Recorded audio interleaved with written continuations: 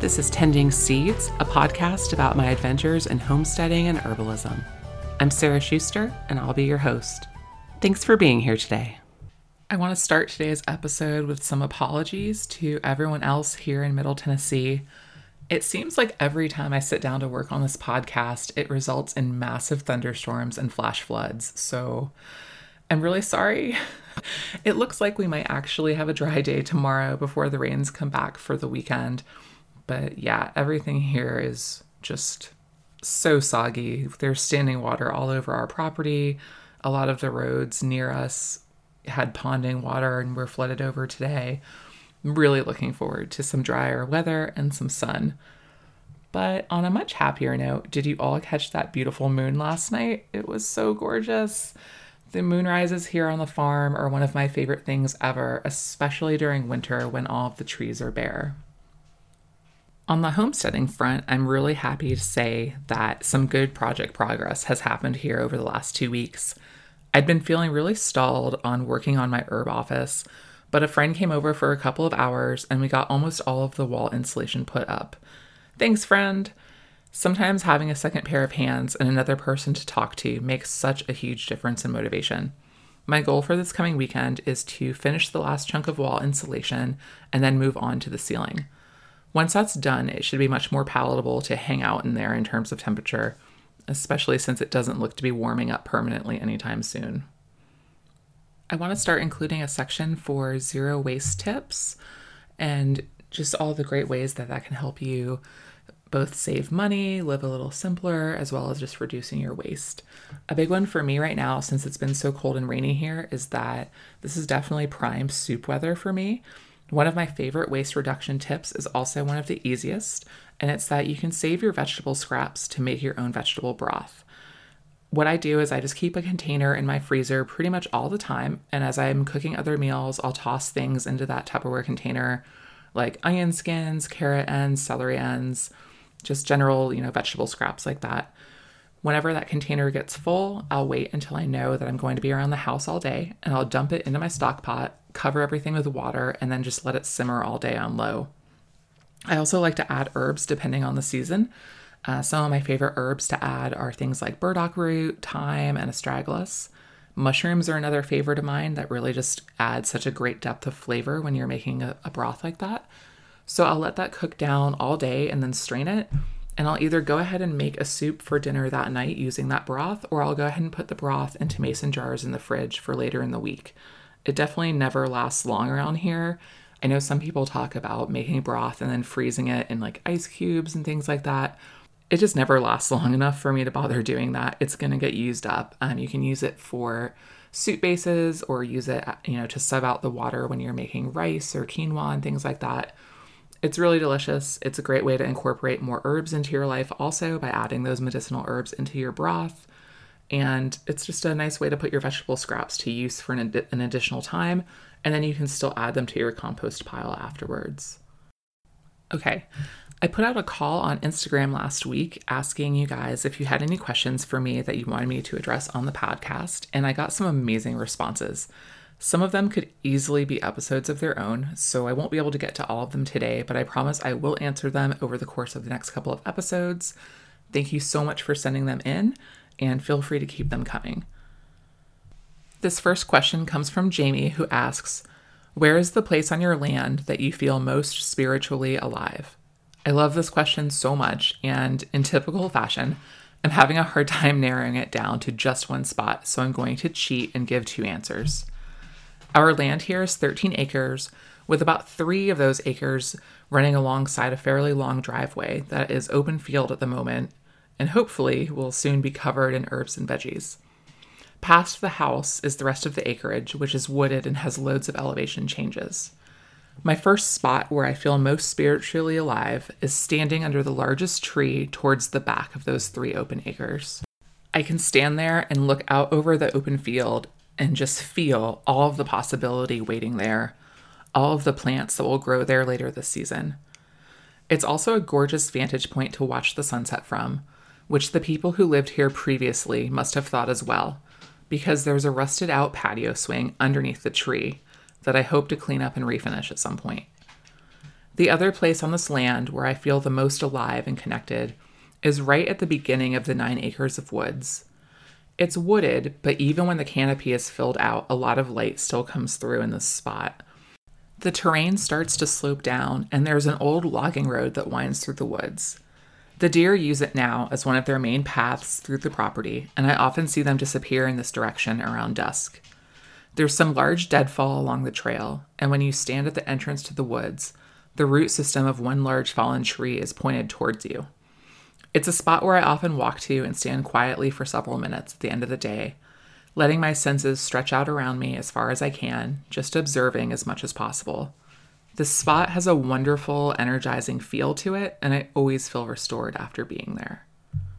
Thanks so much for asking this, Jamie. It was great to spend some time thinking in detail about the spots on this land that I've already fallen in love with after just a few months of living here, and I'm really looking forward to how my answer to this question will hopefully evolve over time. Our main topic for today is also from a listener question. Charity asks, what herbal program of study are you following and why? What should you look for in a program? What do you need to know if practicing in Tennessee? Thanks so much for the question, Charity. This is a huge topic, and I'll do my best to answer your questions. To go along here with my normal disclaimer of not being a doctor, I'll also add that I'm not a lawyer, and so please research for yourself anything I mention here regarding certification or working as an herbalist and different state laws. I'll happily share what I know at this point, though, and I'm always learning more. I'm currently working through the Chestnut School's Herbal Immersion course, which is a 1,000-hour online program. It's a self-paced program, and my goal is to finish by the end of this summer, which I should be able to do so long as I keep on track doing 1 module per month. There are 18 modules total in the program. They actually give you lifetime access to the entire program. If you want to get the 1,000-hour certificate, you need to finish within 2.5 years of signing up. I set the goal for myself of 1 module per month, so hopefully I'll meet that goal and finish in 1.5 years. When you're looking at different herb schools, there are definitely a wide range and variety out there. In general, most schools offer 2 or 3 programs that are about 1 year or 1.5 years long each. Again, I am speaking in very general terms here. Every school is going to be different, and you definitely want to do your own research here. The first year or first program is generally going to be an overview of an introductory materia medica of herbs, as well as knowledge on different forms of herbal medicine making, things such as salves, tinctures, teas, etc. You'll often see this referred to as a family herbalist program because it's designed for someone to feel confident enough upon completion to take care of common ailments and illnesses for themselves and their immediate family members. Additional programs of study beyond this, usually for 1 or 2 more years, are usually called something along the lines of community herbalist or clinical herbalist programs. These are designed to go into much greater depth and prepare you for working with a wider range of people beyond your family and friends. Getting into clinical herbalist territory means that you're going to be learning about doing extensive intakes with complete strangers and building a case history for them. While a family herbalist is often dealing with things as they pop up, a cold, a sprained ankle, other sort of acute situations like that, a clinical herbalist is usually going to be working with a client repeatedly over an extended period of time, and they might be addressing ongoing issues, such as long-term stress management or an autoimmune disease. So if you're looking into herbal programs, you need to ask yourself what your long-term goal is, as that will determine how far you want to go. You might just want to stop at the 1-year program if you're just looking to make things for friends and immediate family members and to know what to do there. For me personally, I know I want to be a clinical herbalist, and so there are good odds that I will always be in one sort of herbal program pretty much for the rest of my life. Never stop learning, right? So there are lots of different programs out there, both online and in person, that are amazing programs. And I don't think you can just take one and call it quits. Definitely go back, find other programs, always keep learning. For this first program, I ended up choosing the Chestnut School of Herbal Medicine because an online program was the best fit for my life right now. I would have preferred to do an in-person course of study, but at the time, there weren't any herbal schools here locally that offered what I wanted in terms of coursework. I did a lot of research, and I found that there are definitely some great schools not too far from here, Out in East Tennessee, over the border into North Carolina, there's a school down in Alabama. They all seemed like good options. The programs are usually 8 to 10 months per year, and you're at the school in person for 1 weekend per month. You usually, drive down on a Friday, have full days of classes on Saturday and Sunday, and then depending on the length of the drive, come back Sunday night or Monday. You'll then have additional coursework to do on your own between meetings. So, 4 weeks of homework before you meet up again the next month.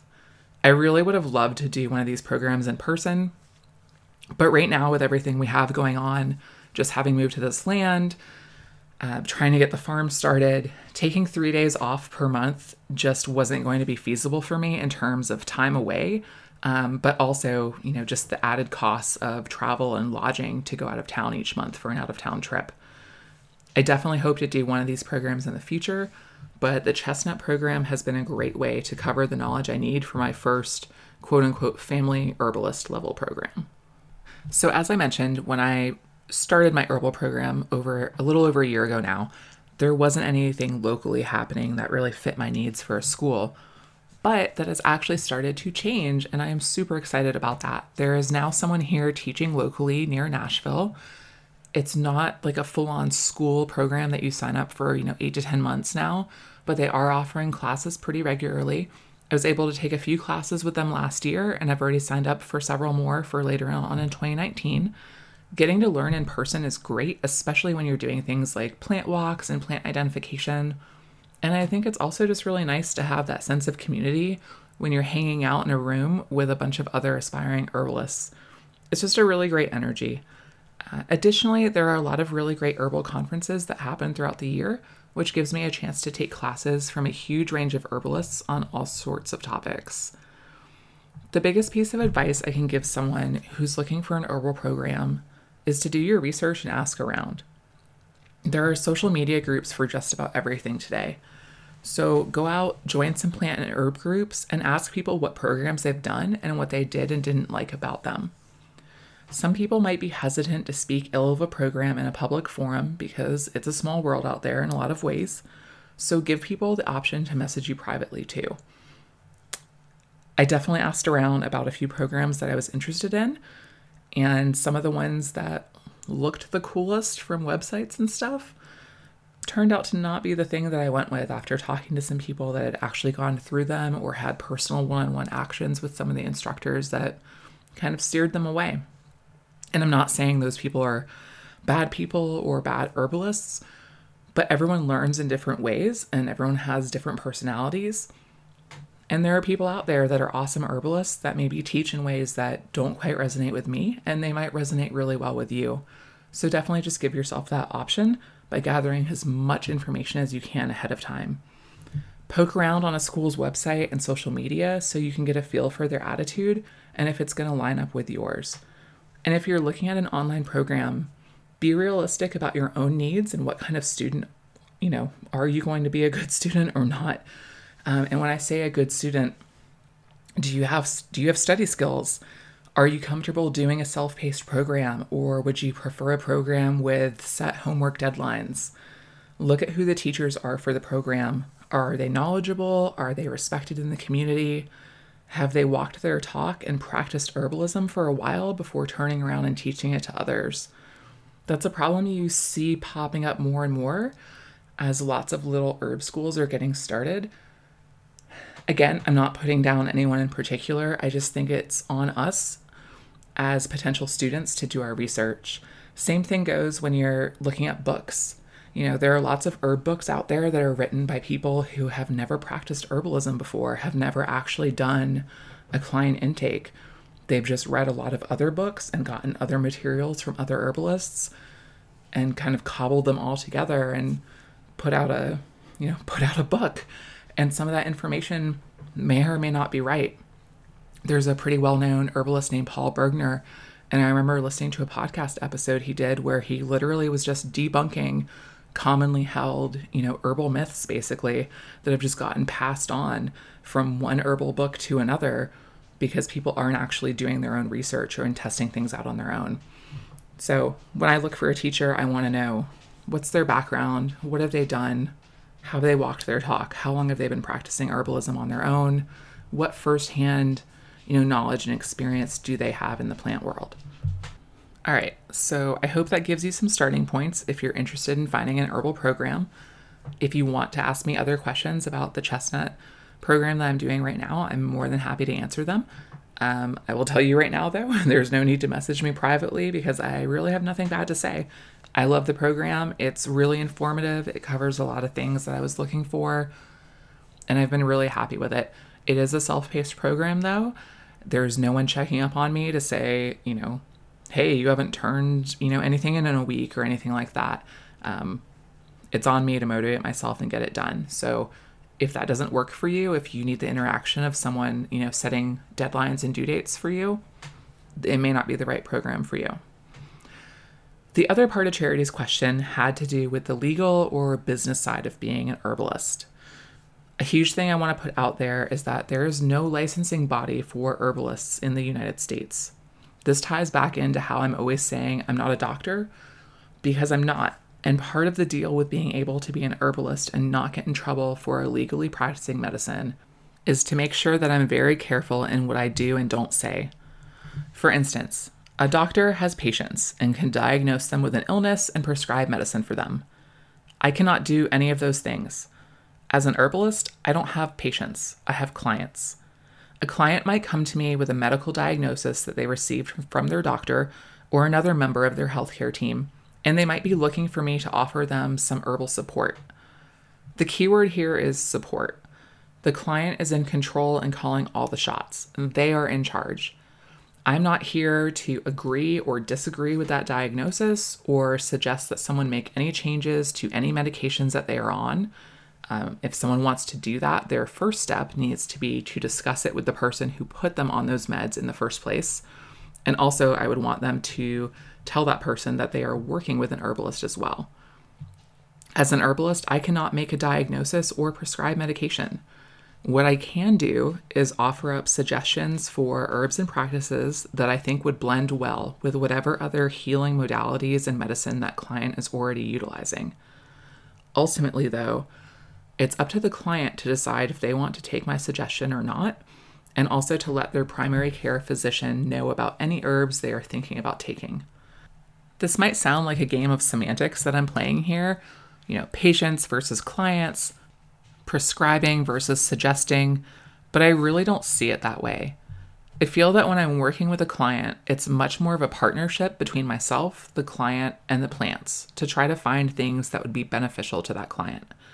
When dealing with a licensed doctor, there usually feels like there is this explicit power dynamic of the doctor telling the patient what to do, and there's not much space or room for discussion there.